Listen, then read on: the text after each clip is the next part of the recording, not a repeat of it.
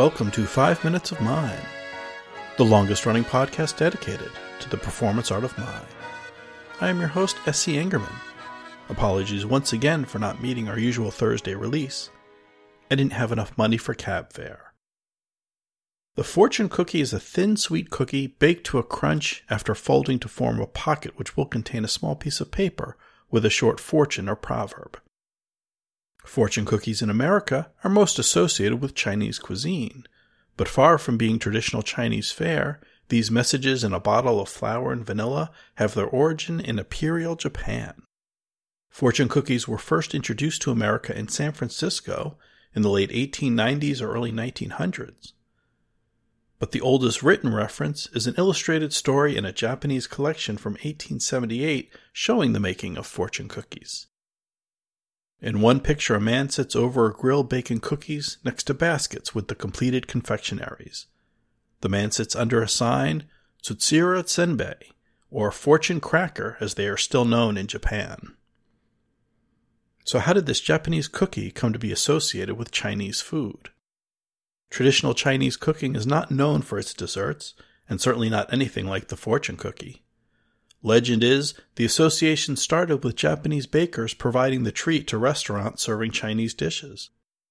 But during the internment of Americans during World War II, production of the sagacious sweet was taken over by Chinese immigrants. During the economic boom after the war, Americans' hunger for exotic cuisines grew, and with it the dominance of the fortune cookie. Since then, what was once an American phenomenon has spread, with fortune cookies served in Chinese restaurants around the world. And so, for this week's performance, we rise and bloom.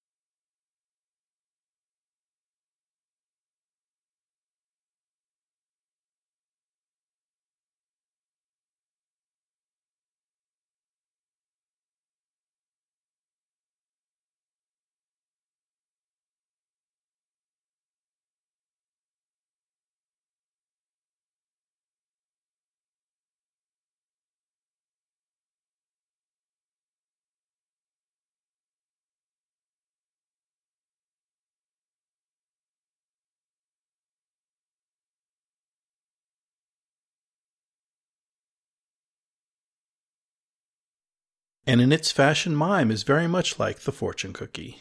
Its true origins lost to the sands of time, its evolution twisted and torn by the trials of war. The message of mime is different for every observer, like the unique fortune for every diner, and a sweet, inviting presentation that often belies a more serious message. Thanks to all our guests on tonight's show.